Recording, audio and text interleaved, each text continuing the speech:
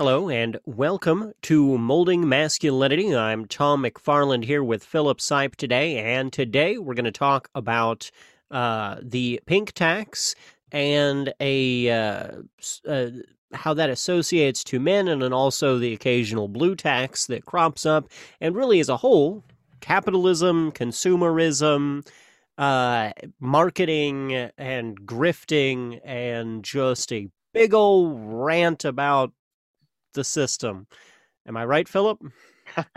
Yeah, for sure. And as with anything like this, inevitably you're going to be touching on a lot of things that are, um, in some cases, topics that could have their own podcast dedicated to them, and never run out of material in a lifetime. So obviously, we are going to be missing some things in an hour-long conversation. So I ask kindly for some charity, as there are many lenses by which to evaluate things like this, and so we are going to uh, miss some angles to take this inevitably, as we can't talk about the whole thing. Anyway, I just wanted to lead with that because I recognize that when you start talking about something as big as, like, capitalism or consumerism, you get a lot of people who are expecting to hear a particular angle on that. And I just want to make sure that everyone's aware that we may miss your favorite take on those things, in Yeah, favor of keeping it to an hour. yeah, and I think that's something that we often struggle with on the left, and not. I hope I don't shock and surprise anybody who just dropped their drink right now to know that we kind of both ideologically sit somewhere on the left, but. It's something we often struggle with, where we start to talk about these kind of topics, not just we, but we as a universal we, and because we miss little parts of it, because talking about the correct word is here is escaping me, but using ideology is the word to fill in the blank there. When we talk about ideology, it is a massive expanse of thousands of books that a person can study, and there is no way to always be all encompassing, and that's fine. But anyways, yeah, I'm we're kind of getting off topic there, but diving right into it is the pink tax and the fact that, yes, the pink tax is real, which was something that I found when I started studying this online, was a lot of people trying to argue that the pink tax isn't real, which astounds and sort of confuses me, because it's something right in front of our face whenever we go into the store and we see products in front of us that, I mean, like, especially myself as a very frequent tool consumer, this is something that, like, I don't know. I feel like all men who consume tools know this. Specifically, if you're buying tools as a gift for a woman in your life who is, or a feminine presenting person in your life who is getting interested in tools, and you think, oh, maybe I'll find her something that's cool and pink. And then you immediately find out that those pink tools are A, way more expensive, and B, absolute garbage. And that follows through a lot of capitalism. And sometimes it's the exact same product, just being pay it's just one gender is having to pay more than the other gender. Oftentimes too, it is one inferior product be existing, or also being at a way higher price than a better product. And this happens on both sides of the spectrum with skincare products. I see this a lot, where there are skincare products that are directed to men that are absolutely terrible products. But they say, hey, yes, this is lava soap for your face. It's good to have a hardcore exfoliant in your face soap because you're a real man, and your real man skin needs to be abraded off. You look at the bottle and it's literally just hydrochloric acid. I mean, not far off. I have, like, trying to find body wash. I have literally, like, just trying to find things that aren't hardcore detergents, that are the exact same detergents you find in literally carburetor cleaner and other things. is it's hard. And I mean, and it's a thing. Yeah. And I uh personally, like, I try to shy away from the like over like there's some, in some cases, bad faith people who will use these kind of comparisons of like, this is the same kind of X that's used in carburetor cleaner or jet fuel or whatever, like to like make it out as if it's people do this with soy is probably one of the more famous examples. They're like, it has phytoestrogens in it, and it's like, do you understand like the difference between like a poisonous gas and table salt is one atom? Like, telling me that it's a phytoestrogen, an estrogen that's in plants, it's like, this is a fundamental misunderstanding of chemistry. So like, I get a little bit hairy on those, but I understand where you're coming from on it, on like, like, it that may be pointing at something of like how extreme it is. That's not all of those comparisons are fraught with error. It's more just a I think that some people use those kind of comparisons in bad faith, and I just wanted to communicate that we are not attempting to make any bad faith comparisons to make things sound worse than they are. I agree completely, and that's like I think a foundation of what we're going to be talking about today is the importance of critically analyzing things and just having a good solid like a good foundation of critical analysis. And yeah, and in that, like when you're thinking about, well, hey, there's a product in a soap that I maybe don't want to be putting on my skin, there needs to be a reason for that beyond just like, oh, I find this in other products. Like you're going to find water and methyl alcohol in an extremely wide variety of products for a lot of purposes because those are both important elements of chemistry, right? You're going to Right. find methyl alcohol in hand sanitizers and shaving creams and in solvents for things. That's fine. But I mean, yeah, like it needs to be that there is a like okay, so a specific chemical compound that um you often find in detergents that is intended specifically for yeah, like hard core detergent purposes that just isn't it's overly drying to your skin. Your skin doesn't need that like hard, you just don't need to use that on your skin. It's just too much every day. Oh And man. like there just needs to be a thought process to it and a purpose. Yeah, and like to back that up a little bit, like we're kind of sliding into this from a random direction, but I'll just throw out like a personal experience thing that I learned was like, I of course like, uh grew up using all these like, X for men type products. And, I always kind of felt like my skin was like really dry and like itchy sometimes. I was like, whatever, like skin can be dry and itchy, especially during hot summer, times, whatever. Just never really gave it like a much thought up until the point that like I got married and, you're in the shower and um, you're like needing to clean yourself and you're like out of soap. And then it's like, well, my wife's right here. And it's like, well, I, I'm not going to be worried about smelling, a little bit different. Like my wife will just go like, oh, you used my soap. And I'm like, yeah. So like, I just go ahead and use it because it's better to be clean. Don't want to smell like garbage or whatever. And like clean it off and then like realize, hey, not as dry and itchy as I was, a few days ago. Like, and just like kind of connecting certain things in your brain and come to realize that like you start to notice like, oh, every time I use my for men thing, I feel like crap. And it's like, oh well, maybe there's something to that. Yes, exactly. And I went through that exact same process. That was kind of the way I started really realizing that a lot of skincare products I was using were inferior. And this is and this is kind of the part of the pink text, blue text that I think often hits. It doesn't like in personal care products. I think it hits men hardest in this idea of like selling us things that are inferior products with bad faith arguments. It's telling us that, yeah, this is for men because it's tough and you're tough and it's meant for your toughness. Like, the idea of selling men's soaps that are intended for the toughness of men. You can wash mud and motor oil and everything else off your skin. When like 90% of men have sedentary jobs behind a computer, you're not needing to like scrub coal oil off of your skin. Like, it's they're intentionally finding things that are not a positive attribute to that product.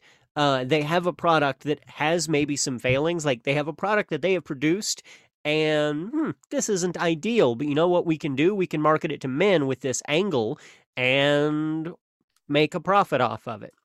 Yeah, and people who do have jobs like more blue collar jobs where their hands like get like some like hardcore gunk or whatever on them, like they have ways of getting that off.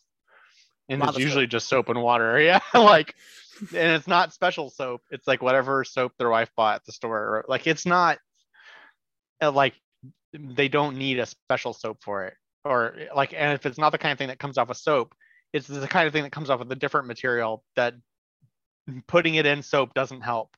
Like, Yeah, I mean, like I grew up. We always had a jar of lava soap in the garage for that purpose. It was like when you get oil and grease on your hands, the lava soap is just it's like a hyper exfoliating soap. But like we also even that we knew like oh you only use this if you have to because boy will it dry out your hands. You wouldn't take a shower in this, and companies started selling it to men to take showers with it, and it's like no you're gonna have a bad time. And we see the same thing play out in the pink tax. And like I said earlier, with tools, we see the same thing happen with tools where they will take we have a hammer. It's made out of pot metal. It weighs half as much as you would want a hammer to weigh. So we're going to paint it pink and we're going to market it towards women. This is a good light hammer for women who aren't as strong as big manly men to use. It's both sexist, demeaning, and they're taking an inferior product and angling it in a way to market it to sell a bad product and often for a higher price. yeah, there's a whole lot of like garbage in the area of like hygiene and beauty that's like I think my wife got something once that she didn't buy it explicitly. It came in like she was getting this like subscription service of like makeup and beauty products, one of those like box subscriptions that were a lot more popular a few years back, and they or she opened up the thing and there was this thing in it and something about it like caught my attention and I looked at it and like it had like all these claims about how it would just like incredibly make your skin perfect and like it was almost like this beauty panacea thing and like looked at it and the ingredients and I just kind of like did some math in my head and I was like I'm pretty sure this is like 90% water. And it's just like complete made up marketing claims because they don't have to say like they could just say whatever they want on there like anyway yeah there's a whole lot of grifts in this space as well and so it's not surprising really that a very easy grift is to just put for men or for women on a regular ass product and pretend like you've maybe you change your ingredients around a little bit so that no one can tell if they look or something but in a way that's like basically not a change and then just sell it for a higher price as if you've taken special care to make this particularly um, effective or helpful for this subgroup of people when you absolutely haven't and then people buy it because it just says that and they assume in good faith that you wouldn't be saying that if it weren't true and it's just not and um like and it's almost ludicrous on its face sometimes because if you really think about it it's like how different is like men and women's skin like not really it's not a gendered thing skin isn't like there's, I mean, hormones in your body may affect certain levels of oil or whatever, but not to the degree that like you're going to need radically different products, you know? Exactly. And I think two things off of that. One is that, like, when we talk about how this is a grift, there's nothing wrong. Like, I think we often want to get defensive when we talk about grifts that exist in our society because nobody wants to think that they're susceptible to a grift. But we all are. I'm susceptible to it, especially like in this particular industry. I am very susceptible to the Old Spice angle of grifting. I was literally about to say that as well. Like when they like, I love pirates. I have like pirate tattoos. I love piracy, and every time I come across like a deodorant or a body wash that's got like a pirate angle on it, I want it. I know it's not good, but I want it. And I mean, like, we're all susceptible to some emotional advertising of that nature. Um, but the other element of this, and the reason why all of this exists, I think it's very important to, like, because, like, for me, when my eyes kind of opened to all of this was when it was just flat out told to me by marketing, by academic um academic professionals in marketing. Was when I was in college. My minor originally was a marketing minor, and I started taking classes in marketing, and they were talking about this exact thing and why it's a thing you do, of creating like that. It's not really often the best strategy to try to create like a universal product. You're not going to get everybody. Find a niche, find a target, carve it out, and then if you are a large company, you want to carve out multiple niches so that you can play each end of the market against each other, so that if you have a dip in one end of the market, you'll still be supported by another end of the market. It makes you more resilient. It's just all of these different things that it does for them. And it's one of the reasons why this exists. It is a fundamental part of product marketing and of capitalism to play us all against each other and to make us all feel like we are categorized into these little categories. This is both with gender, this is with race, this is with a whole wide variety of things. This is one of the reasons of why you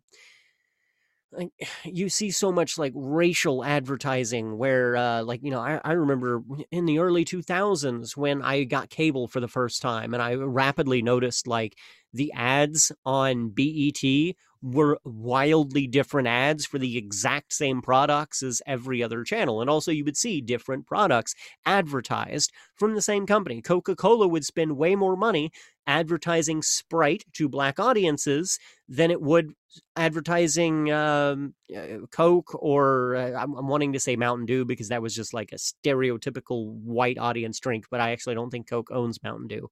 But my point is still stands of like, they do all of this segregation within our society that is intentionally fueled by capitalism, by marketing, by a desire to drive up profits. Yeah, there's a whole lot of dishonest profit motivation that goes on um, in this space, you know, specifically around the fact that, you know, like as you mentioned, um, it's very difficult to have a product that is meant for everyone. You know, how do you advertise to everyone? How do you get everyone to buy a thing? Obviously, like in some sort of abstract sense, it would be great to have a product that everyone wants and buys all the time.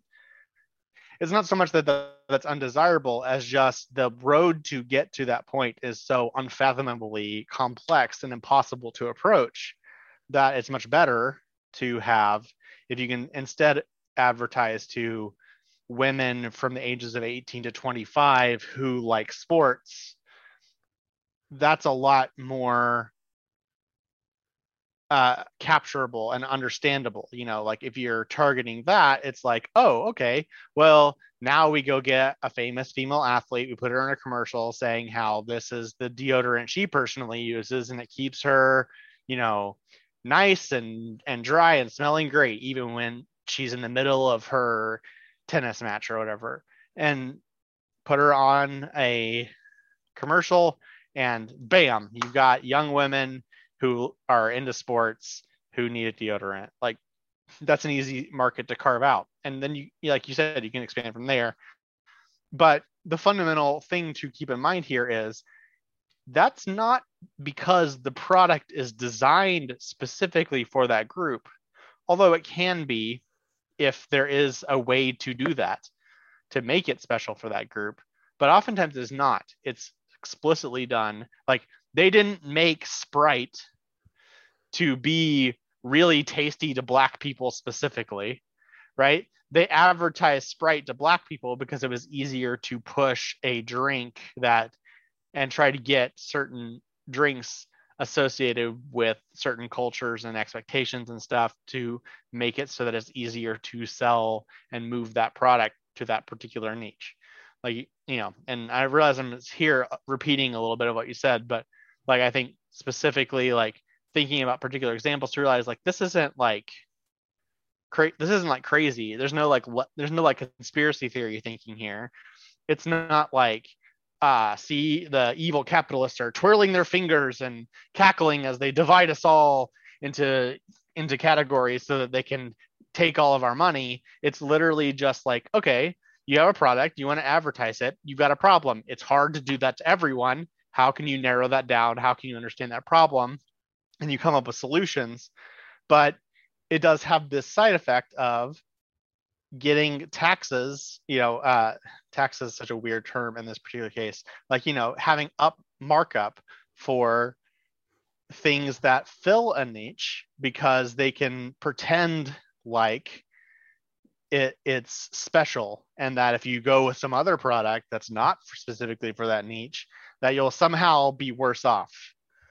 And you as a consumer, maybe you individually, whoever's listening, maybe have the time to go and specifically research your shampoo and all the ingredients and all the possible shampoos and really figure out, is there really a shampoo that's very specifically for men that would be good for men over women because of some minor chemical difference in the hormone levels that results in this thing of oil in your hair or whatever. Like, maybe there's something there, right? And you may do that research and find that there isn't anything there, or that it is there but it's minor, or that it's there and it's real. But fundamentally, what we do know is we have found examples in which it isn't real and it's made up, and it was just a excuse to upcharge on a product that was otherwise going to go for cheaper. And they also know that you can maybe you do that for your shampoo, maybe you get into that, but are you also going to do it for your razors, your shaving cream, your underwear, your baby wipes, your energy bars, your breakfast cereals? Like, how many of these things are you really going to do? How much of your time are you really going to spend being a truly, and I mean truly, informed consumer? Because you cannot do it. And they know that. And at some point, you're just going to be a Walmart and you're going to be like, maybe it's BS, but I got to choose from one of these shampoos, and this one says for men on it. And maybe that's BS, but you don't have time, and they're exploiting that. And they're exploiting the fact that you'll also pay a little bit just because they're a little bit pandery, or because honestly, a lot of times you're not looking specifically at the price tag. And you end up paying more just because you were kind of vaguely looking like, oh, this looks like it's for me. And you move on with your life because you're a normal person who doesn't spend 3 weeks researching the perfect shampoo. Yeah, and I think that's an important element of that, is that there is kind of in pricing structures, there really is two forms. We often kind of get this social idea that pricing is directly related to the cost of production of a product. And I mean, of course, that factors in. Nobody is going to sell a product at a loss. Well, most companies aren't going to sell a product at loss. Some companies become massive companies because they sell products at loss. Amazon. But generally, the pricing of products is, well, and even in those situations, the pricing of products is part of your marketing. It's a tool. It's a weapon you use in the industry.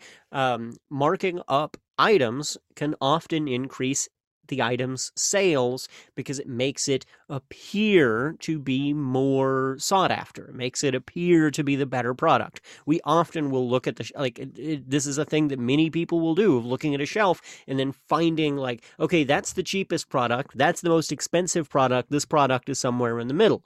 And some folks are going to go after the most expensive one. Some people are going to go after the one in the middle because they think that's going to be the best, but it isn't The marked all the way up. compromise. Yeah, the Yeah. compromise.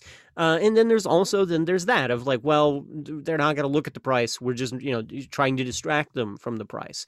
In all of those situations, the pricing is a part of the weaponization of that, of all of that. And I mean, and even in a situation like where Amazon frequently sells merchandise at a loss, like a lot of the Amazon particular, like I forget what their catchword for their best choice items are, their generic items, but a lot of those products are actually sold at a loss for Amazon. But that's because they're Oh, you're talking about Amazon Basics? yeah. Amazon Basics is often sold at a loss, manufacturing loss, but that's because they're intentionally squeezing out the competition so they can later raise their prices and make it back. And in the meantime, they're getting investor shares, so it doesn't really matter to them whether they're selling at a loss or not. That's a whole other concern when you're finding like dirt cheap things and just running for it. But that, just like you said, though, once you dive into all of this, it becomes because we consume so much in America, both by necessity and by choice, it becomes overwhelming. It's just too much to even be an informed consumer on. Um, and that's where things do get complicated. I think a huge element of this, of how to become better at this, is to consume less. But that's, again, even easier said than done. Yeah. So it's a good point that you raise, and I think a really good example of pricing not being reflective of manufacturing, or particularly a product's efficacy or relevance, is over-the-counter medicine. Like, go to a Walmart, go to a local thing, and just look at the Tylenol, the acetaminophen. Yeah, it's all the same. The dosage is exactly the same. The only active ingredient in them is acetaminophen, or if you are more into ibuprofen, which is like what, Advil or something. Uh, like, go and you can find the acetaminophen, right? And you will notice the active ingredient is exactly the same, the same dosage in all the packages there. The prices are different. There's no reason for that. Tylenol is banking on the fact that A, you think of the name Tylenol before you think of the word acetaminophen, and B, that you are going to be like, my head hurts. I want to make sure my headache is going to go away because this sucks, and I'm not gonna, be cheap about it. You know what I mean? Like, there's this sense of like, when I really want something good to happen, I'm going to make sure I, pony up and pay the premium price to get the best stuff. But it's not better. The active ingredient is the only thing that matters, and it's in the same amounts. At the same, like, it's exactly the same between all of them. The cheapest one is identical to the most expensive one in every meaningful way, but it's like $3 or $4 more, and it's only because it says the name Tylenol on the front. Like, it's a perfect example of exactly this. Like, there is, and like, obviously manufacturing, like you said, has some information on price. Like, you aren't, however much it costs to make a tire is going to influence the price of that tire. But it's also very naive to think that it is merely cost of manufacturing plus profit margin equals price. It's way more complicated than that, and in time, and a lot of stuff that goes into the final price of an item is wildly irrational. Which, like the blue and pink tax, thing we talked about, this is wildly irrational behavior. Perspective of, like, a lot of things. Like, if people were going and being informed about it, it would be like, you're buying this thing, like, that's identical to another product, but it says dude on the front. And so you think that it's like better, and you spend like twice as much on it, but it's not. And like, so why would anyone charge that? Like, shouldn't the market like solve that problem, right? If you're offering an identical product with just different packaging. Like in theory, like that should go away, but it doesn't. And the reason is that the market is not a rational place. It really isn't. And I mean, and this is one of the reasons, like, I am openly and admittedly a terrible business person.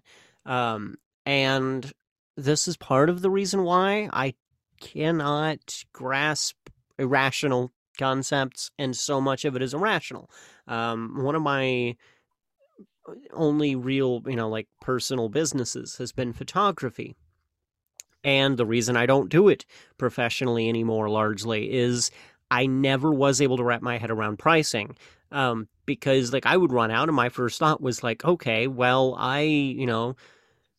coming from coming from blue collar backgrounds and service industry backgrounds, and I'm like, I don't know, the way I looked at things was if I put in X amount of hours, I need X dollars.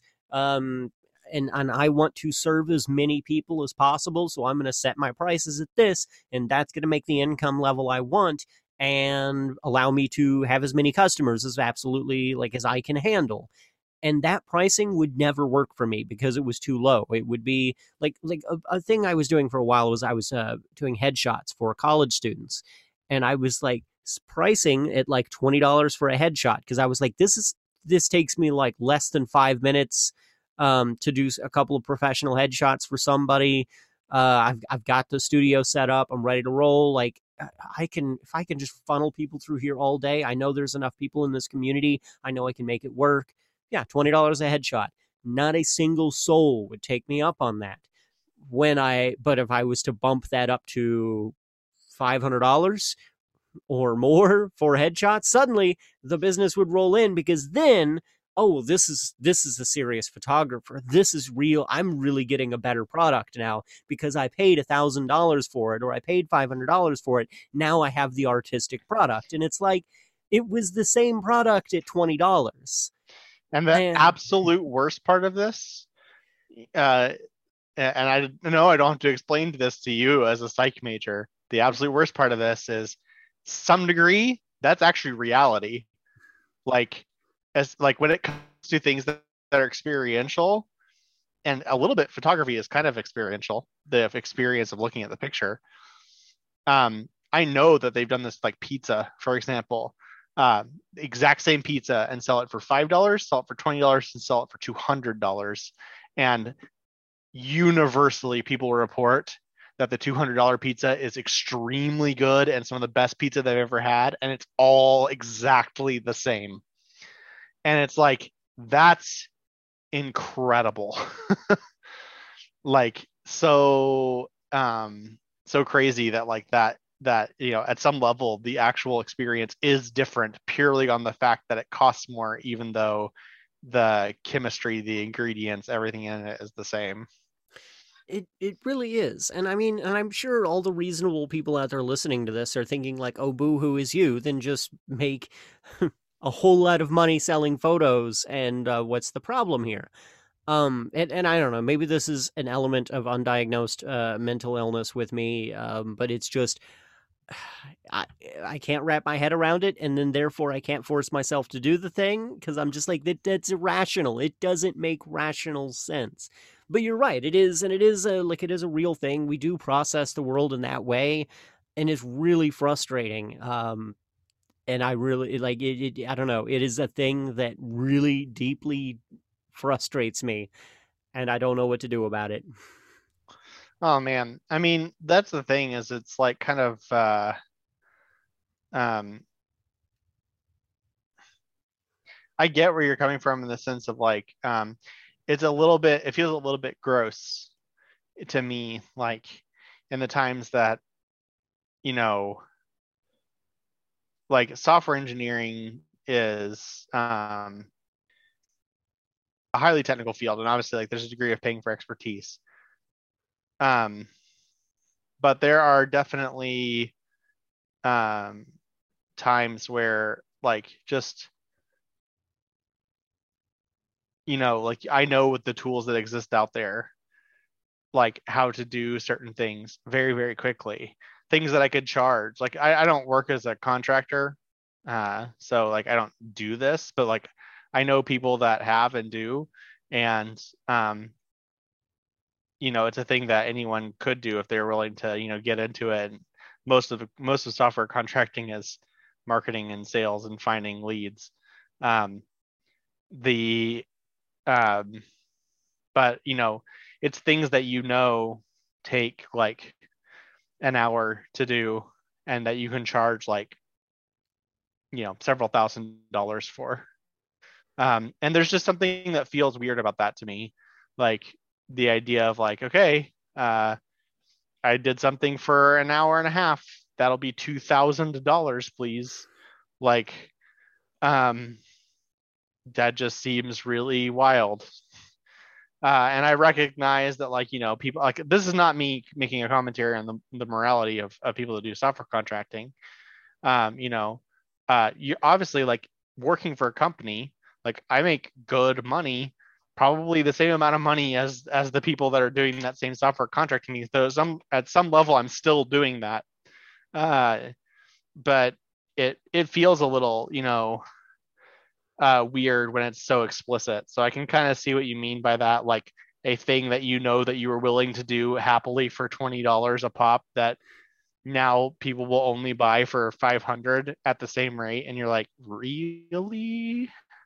I This feel feels like you guys are like, it feels like you're ripping them off, even though you're not, because they weren't going to buy it if it were $20. Like, it's weird. Yeah, it feels like a grift. It feels, and I'm not saying that photographers Yeah. out there working for these kinds of monies are grifters. They're not. And there's a lot of argument to be put into in both of our fields to be put into this of like, well, they're not just paying for that half an hour. They're paying for the 20 years of experience and the 8 years of college experience and the whatever it took you to get there. And I think there's some validity to that, but it doesn't help it not feel weird. And some people, I think some people are able to work through that weirdness. I just never was, and I changed industries. But um, yeah, and Yeah. yes, I think all of that kind of works into this, definitely into this same topic. This is all, it's all consumerism and why we consume things the way that we do and how we consume them the way that we do. I think with a lot of the products like we're talking about today, I to reiterate, I think a lot of the issues in our society in general are caused by our overconsumption.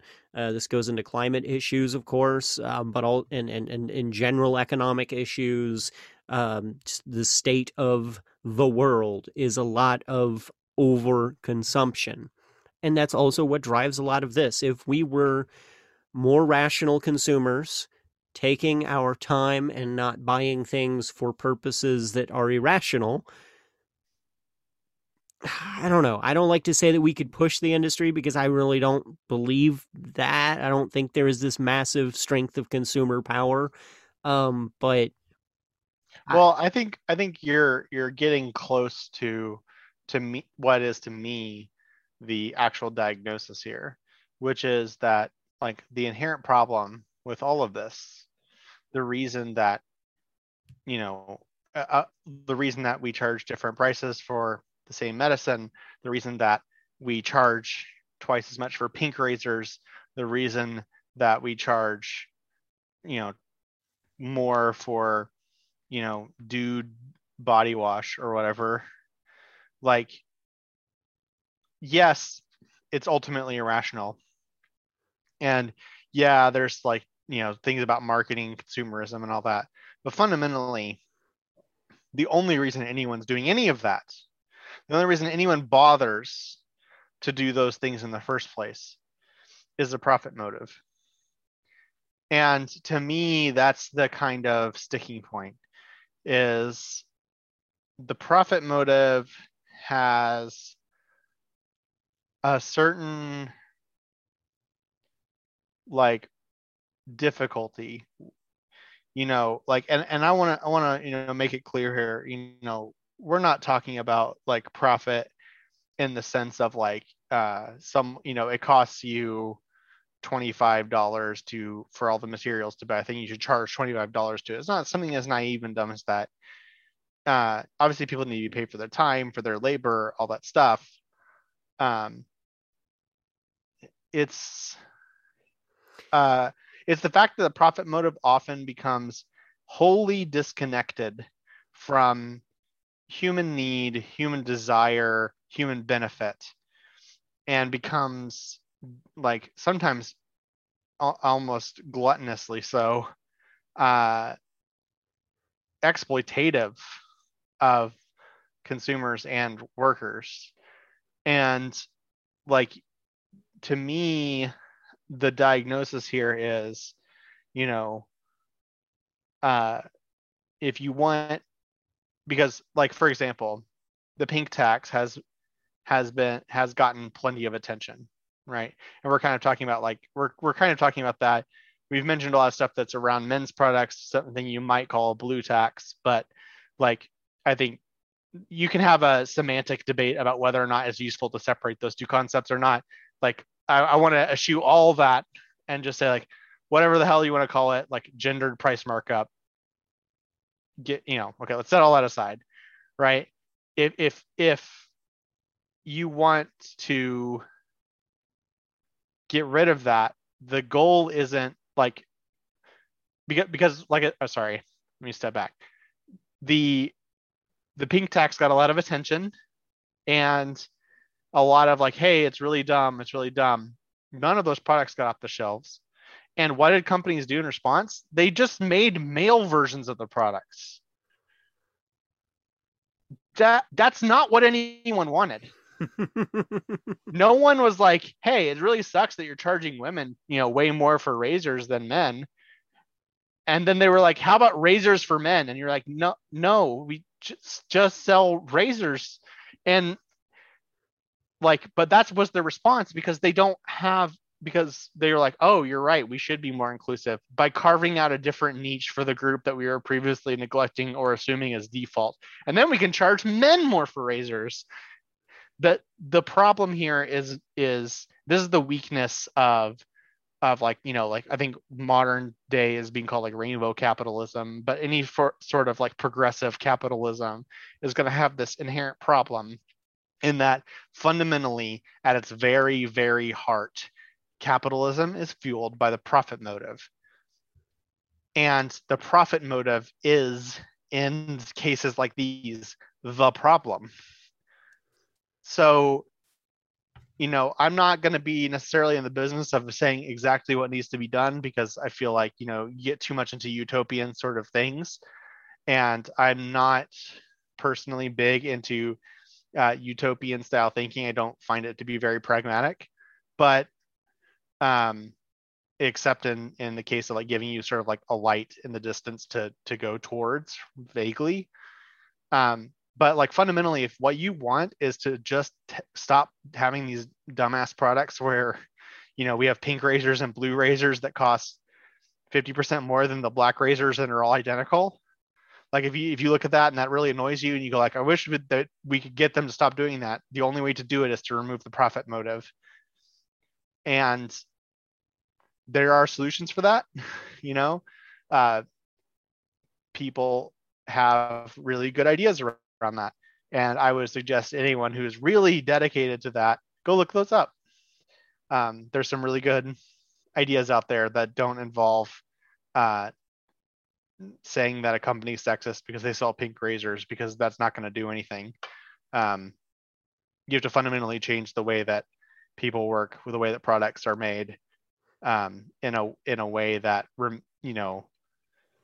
gets rid of that sort of motive from its core. Agreed. And I mean, and I think something important to, and I hope I'm not pulling us too far off topic here, but I think this really throws an exclamation on an important part of this. And an important thing to think about is when we think about, well, we just need to cancel X companies, or however you want to phrase that. We need to go after X companies and penalize them for their actions. It's important to recognize that a lot of these companies that we're talking about, it's not just that they've existed for a long time. We have a lot of companies that exist in our current capitalist sphere that, man, this is, when you look at Bayer was a company that was involved with selling certain drugs to the Nazis. So many companies in our sphere were involved in the war effort of world in the fascist end of the world war effort. Mitsubishi, Mercedes, Volkswagen.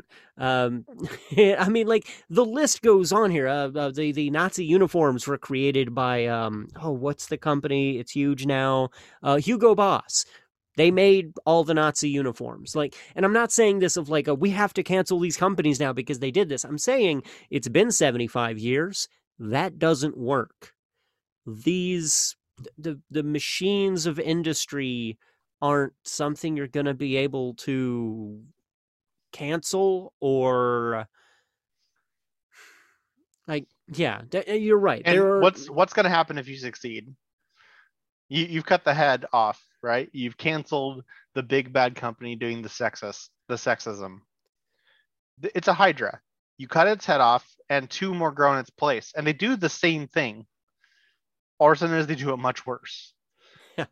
Like, and the body of that Hydra, the thing that you actually need to kill, is, well, we can have all kinds of discussions about what the real body of the Hydra is, but like, I mean, just look at corporate consolidation stuff about like how many companies are consolidated under stuff. Like, I mean, for example, you mentioned Bayer. You know, Bayer acquired somewhat recently Monsanto. Like, you think you're going to cancel a company that can buy Monsanto? Like, these people have more money and power than any of us can fathom in any kind of meaningful way. Like, you successfully doing, getting stuff done on Twitter, getting some company canceled or whatever. They could just start two identical companies in its place, both of whom immediately come out and say, like, we condemn the thing. You should try our pink acetaminophen. Like, it's, you're not, the problem is like the lens there is only social, and you're not realizing that the fundamental problem there is profit motive. You have to get at the core of it, because fundamentally you're not going to get where you need to be by making capitalism nicer to women or nicer to men or nicer to Black people or nicer to homosexual people or nicer to any particular marginalized group. It, like, fundamentally, when it comes down to brass tacks, the only goal of that company is to extract as much money from any of these groups as possible. And when being nice to them stops working, they will stop doing it. And so you are in a position of having to be flawlessly vigilant in order to make it the way that you want it to be. You have to find every single company that ever does a bad thing and cancel them in order to get it where you want to be. And you're never going to do that. There are thousands of these, and they get away with horrendous shit constantly that goes completely unnoticed. The only solution is to extricate the underlying cause, which is the desire to make money at the expense of someone else. Now, again, if a natural question is like, okay, how do I do that? That's a big, complicated thing, and it's not at all like it's an entire academic field. So like, not going to be able to say like, okay, so the next thing you do is X, and then the revolution happens, or anything like, stuff like that. I'm a very pragmatic person at heart, and I recognize that, it's easier said than done to extract the profit motive from all human interaction. But I think it's an important first step to recognize that that's what the problem is. And going and yelling at Bic for making pink razors isn't solving the problem. Someone else will just make pink razors, and maybe you can cancel them, but they won't care, because by the time you cancel them, they'll have made millions of dollars on their pink razors, and their job is done at that point. Oh, they got canceled? Crap. Well, I guess we'll take pink razors off the shelves for a while until people stop noticing, and then we'll put them back up and people will buy them again until we get canceled again, and we make a little extra money in the meantime. And they're happy to go through that cycle. They've done the math. They know it's profitable. They'll keep doing it. 100%. And I mean, and yeah, and I think you make an important point in that, like, all of this isn't meant to black pill you. It isn't meant to make you feel like there is no light at the end of a tunnel. There's no possible thing we can do. We're fighting an undefeatable Leviathan who can never be taken down. It's not. It's not like that. It's just recognizing, yeah, that there are our efforts. That the efforts have to be in measure and with purpose, and with an understanding of the problem being a lot more expansive than where any of us are comfortable with. But that's not to say that it's like an impossible thing. It is to say that the purpose of this podcast is getting at a very important part of this, and that is that it has to be a multi-generational effort. The way we process and come to our own self understanding of things and then teach and raise our kids is all critical in this. It's also critical to organize. Organize within your community. Form bonds with your neighbors and community members that are not based on profit, that are based on community, and build this all the stuff we're talking about here, this kind of a culture, build that in your community. I promise it already exists there. It exists and you probably don't know about it. There are organizations all over the country right now that focus on mutual aid, focus on community efforts. It's not even all political stuff. It can be in any sort of way. Missouri, in Missouri, there's the Southwest Missouri Solidarity Network. It's a great group of people that like kind of has an umbrella goal of just helping folks in the community. They do mutual aid events. They do vehicle repair stuff. They teach people skills, and it's all without a profit motive. It's not about profit. It's just about community. We, of course, are a part of the Red Dirt Collective, which does the same thing here in Central Oklahoma. Random off-topic question. Are we Central Oklahoma? Is that what we call ourselves? We tend to focus specifically on Norman, just as I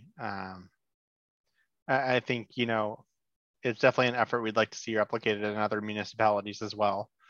But currently Red Dirt Collective is very focused on Norman, although we do have some participants from around Central Oklahoma that don't necessarily live directly in Norman. Yep, fair. Yeah, and I mean, and this is I know I've met organizations across Texas that do this, across Florida that do this, across Portland and Oregon and California. This is everywhere. The people are doing good community work everywhere, organizing with those folks, learning more, and dismantling these systems within your own communities is an immensely powerful thing that we are just now starting to see some of the power of. So yeah, there's a light at the end of the tunnel. Don't feel hopeless, but definitely recognize that the fighting in it's not even that something is performative or not performative. That's not the important thing. It's what is important is the effect of actions. Any action you take that doesn't have a measured effect, there's a question to be made there as to whether or not that's the thing you want to put your energy to. I wake up in the morning, not just a measured effect.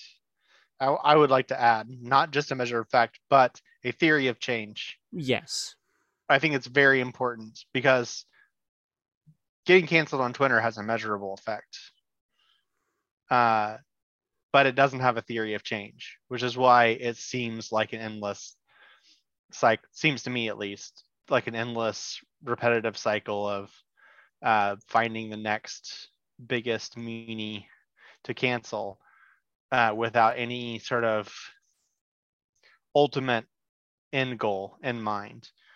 I think having measurable effective actions that are part of a larger theory of like, this is how these kinds of things will build up into a whole movement or into a whole community or a whole alternate system or whatever, like you need to have a coherent idea behind every action that you take being part of a larger strategy, because otherwise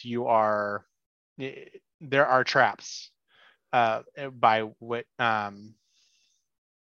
action traps that are set up in society to capture people that want change and trick them into feeling like they're doing something productive when the system has already accounted for people doing this sort of thing, and it just feeds off of that. Exactly, it's a honeypot of political activity. um, and so I think the way to avoid those kinds of things is to have a theory of change and an understanding of how those actions contribute to an effective larger strategy. I agree completely, and I've never thought of it in that way, but you're 100% right. Yeah, I agree. Is there anything more on this subject you feel like we need to hammer down on? I'll just say, um, you know, just have a little voice in the back of your head every time you reach for a thing that says, you know, X product for men. It says like, do I really need this? Or can I just get like, is there like a generic version of this that's the same? You know, or even like, even don't even bother checking with the same. Just try the generic version. See if you feel any different. Bet you won't. And I bet you'll be happier that you saved a couple extra bucks. No, Do that a bunch of times over the course of a year, you probably saved a couple $100. Go buy yourself something nice at that point. You know, just I have a little voice in the back of your head, a little extra skepticism about how stuff is marketed to you. I agree, and have a conscious like in a big part of that is having just having a conscious thought to reduce your consumption. And this isn't to say that you need to just tomorrow just chop and slash and consume nothing and adopt a Marie Kondo lifestyle and such and so forth. Like a lot of that there are class issues to that. It is harder for I come from like I get it. I've been like I've been through. It's hard when you don't have much to have that minimalist style of and not consume because we actively make it. We our systems are designed to make poor people consume more, Mhm. to have to consume more, and that's a I whole actually other think that episode. the focus on individual consumption is an example of a honeypot. The system is like capitalism has adjusted to capture people that try to focus on individual consumption as the axis of change. Is an entire marketing strategy to like market to, you know I want my ethically sourced, organic, worker owned coffee, whatever, that costs $600 a pop, like that has funneled that sort of activity into a bunch of like classist, wealth gated stuff. Yeah, don't focus on all that. If like, just use less. Yep. Just If you use can. less. Yeah, if you And if you can, like, can't, that's fine. yeah, No one should be judging you. It's not like ultimately it's not an individual's problem. no, It's a systemic one. for I mean, like, especially like, and I already mentioned Amazon Basics. When we think about, like, we worry so much about how much we consume, but a lot of consumption isn't actual in that, like, Amazon Basics was throwing out entire warehouses of product just to make there be scarcity in the market. Like, this was a thing we caught earlier this year because they ended up with a bunch of extra. I don't really know the ins and outs of it, but yeah, they were destroying product purely for industrial reasons of like scarcity and market reasons is what I'm trying to say. Every And single time I hear a story like that, the image that jumps to mind is one from, um, I think it's from, and it's been a while, so you have to forgive me if this is wrong. I think it's from Grapes of Wrath. Uh, it's probably at least a Steinbeck novel. But there's an image in one of them, I think it's Grapes of Wrath, of them being of having all these people during the Depression, terribly hungry, and in order to has something to do with like in order to keep the orange prices high or something because no one can afford oranges anymore. There's some scene where there's this giant pile of oranges and they're just spraying it down with this chemical that's causing them all to like rot and destroy away.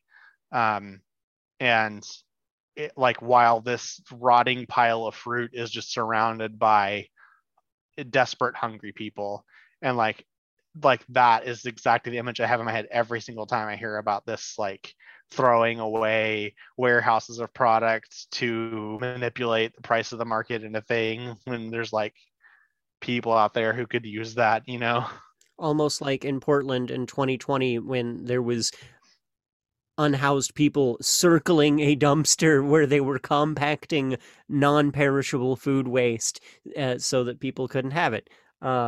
Sorry, your image gave me an immediate, Yeah. direct, in our own time. To me, it's that kind of thing that just like I immediately just go like I don't necessarily need a complete analysis of all of society and capitalism and all that stuff. Like at the point that like there are like at the point that there are people who are hungry and simultaneously non-perishable food is being thrown away and destroyed, something is wrong. That doesn't make any sense. Out of like the fact that there are homes, there are houses that exist that don't have people in them and that no one is buying, and that there are homeless people at the same time, something is wrong. At just like a deeply moral level, to me, you just have to look at that and be like, no, that doesn't make any sense. Whatever causes this outcome has some fucked up logic to it. Yup. I've got nothing more to add to that. Exactly that. I think that's a great place for us to end this week. But aside from that, any last comments? No, I think I've had enough enough rants for the day. Yeah, I feel very strongly about this. I think we both do, and um, it's definitely something I'd like to see get better in our lifetimes. Agreed. I think I've already given several plugs today. Do you have any additional plugs you would like to give? Nope. If you have a local organization, even if it's not local to this area, to like the area of Oklahoma where we're at, if you have a local organization or other kind of project that you think is supportive of those who are most in need, either marginalized communities or the poor and working class of the United States, let us know. We'll be happy to plug and use the tiny platform that we have to signal boost that just a little bit. So yeah, if you have something you'd like us to mention, just reach out. We don't charge, just all for solidarity. 100%. And also, if you're out there and you keep hearing us saying, find a local organization, and you're like, I don't know of any, you're crazy, they don't exist here. Also, reach out and I might be able to help you. So, Yeah, post I'm, it on the Facebook page. We will do our darndest to find you one yep, because everyone should get plugged into something somewhere. 100%. Well, thank you, Philip. Thank you, everyone at home. Have a wonderful evening, afternoon, morning, or whatever time of day it is. Thank you.